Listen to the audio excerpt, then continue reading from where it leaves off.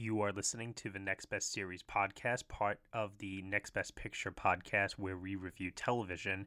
And here we are going to talk about episodes 1, 2, and 3 of the miniseries Mrs. America. I am not against women.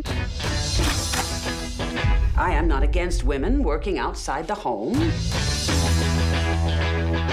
But what I am against is the women's liberation movement. Who the hell is Phyllis Schlafly? We need to get the word out quickly. We want the right to be a mother, the right to be a wife. The Libbers want to create a sex-neutral, feminist, totalitarian nightmare. Do you know what you're saying has no basis in fact? Our movement is about fighting the oppression of all women. We do not want housewives thinking that we are against them. We are against them. Revolutions are messy. How long are we supposed to wait? How much time do we give people to adapt to change? Or am I the only one who's so fucking tired of waiting?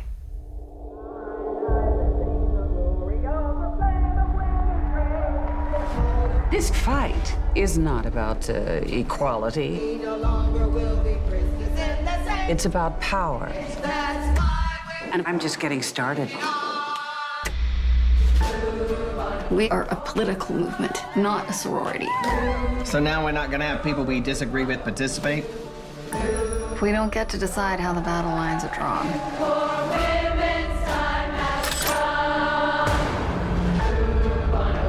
When did you get so mean? I have let you run around this country with your cause. It's our cause.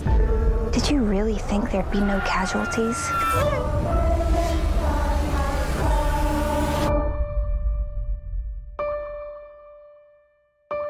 Why would God put this fire in me if he didn't want me to act on it?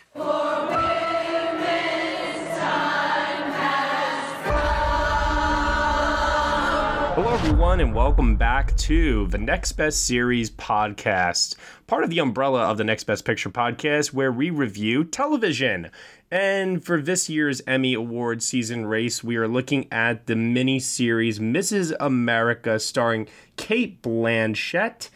And it is premiering currently on Hulu FX.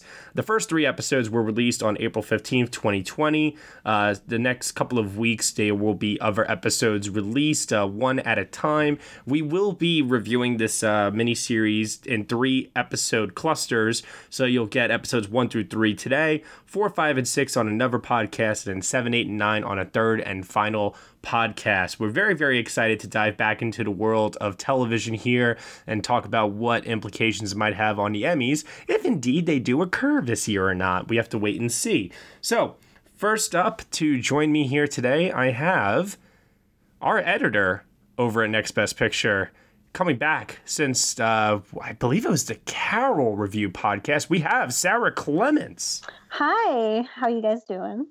Doing well, doing well. And it was Star Wars, actually. I was on the It was Star Wars? Yes, it was. Oh, wow. Okay, so, hey, it's been a little while since December, but we got you back. In any event, though, we also have joining us today another returning guest to the podcast you probably haven't heard in a little while. It is Ryan C. Showers. Hi, everybody. I couldn't pass up an opportunity like this. No. I don't blame you.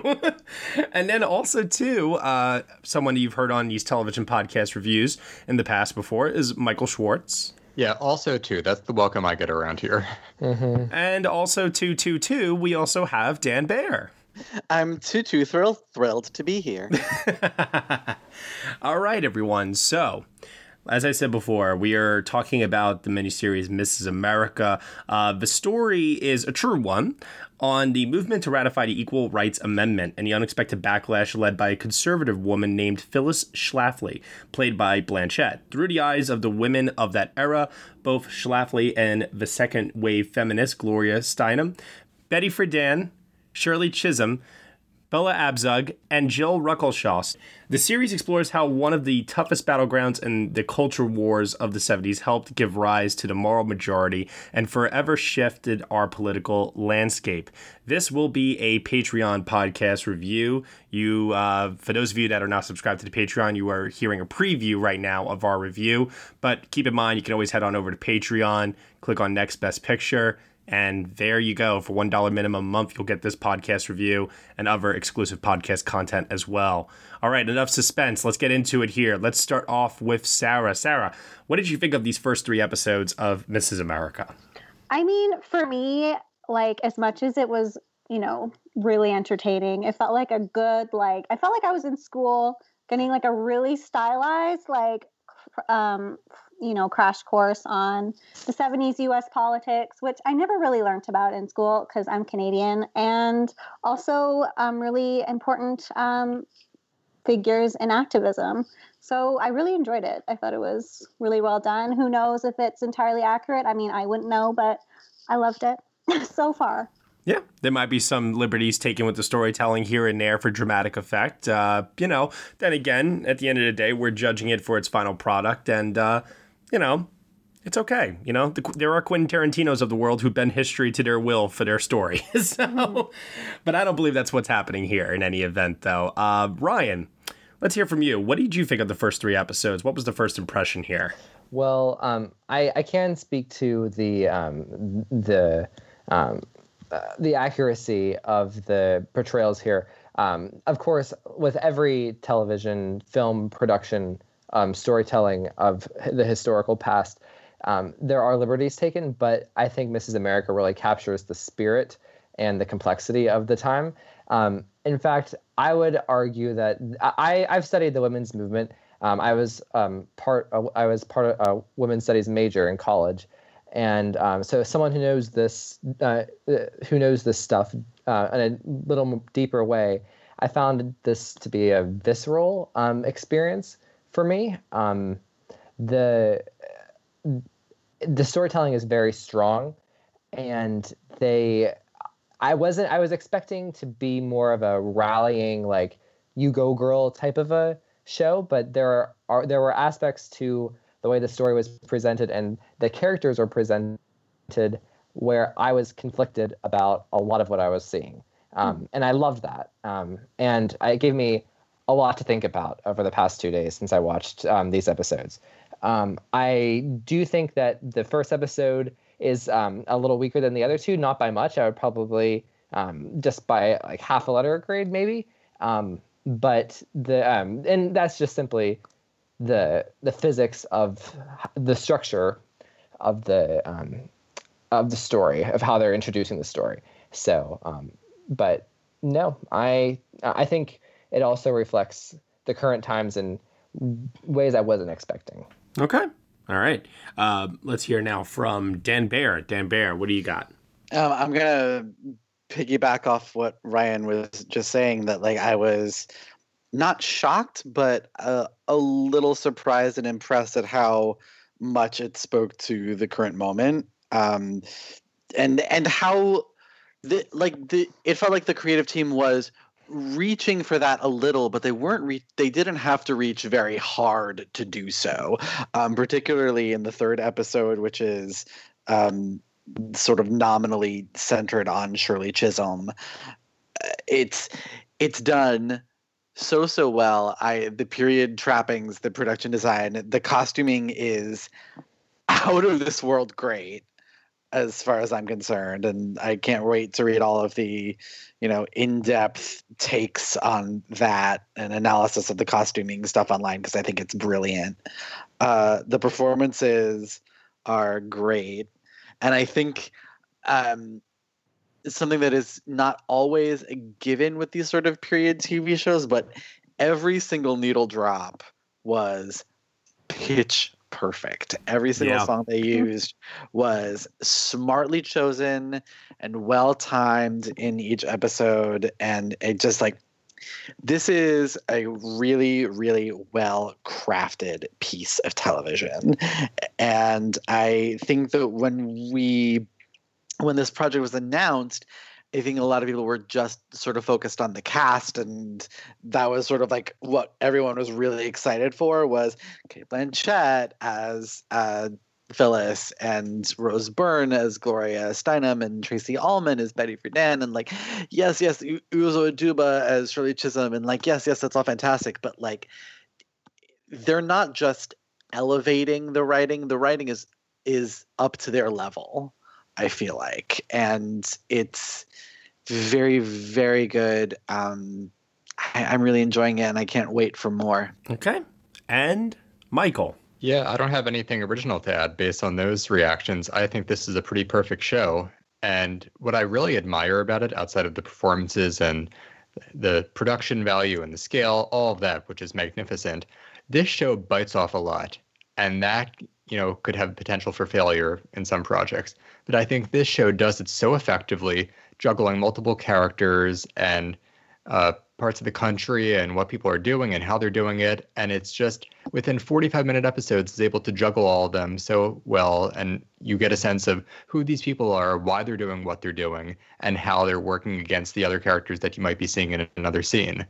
Aside from that, it's also a really effective display of political organizing on both sides of the aisle. I think it's impossible to watch this show without the context of where we are right now, our political realities right now, and it's just so neat to see how the liberal characters are doing it one way and the conservative characters are working against them in this way, and the whole political maneuvering I find totally fascinating. I just want to quote something Ryan said yesterday on Twitter that I found really great. He said, "What Fosse Verdon was to Broadway enthusiasts last year is what Mrs. America is to women's studies majors and scholars this year." Like, if I had studied this in school, and I do know the names, of course, just from, studying American history over the 20th century, but if I'd really studied these people and their lives and their careers, to see them portrayed this way would be such a treat, even more so than it already is. Well, actually, Michael, it's funny because after I tweeted that, because I watched this, I was up at 6 a.m. watching these first 3 episodes. Bam, bam. Oh my God. Well, so early. I woke up to watch Little Fires Everywhere, and then I realized that all the Mrs. Americas were available. So I was like, oh, well, happy morning.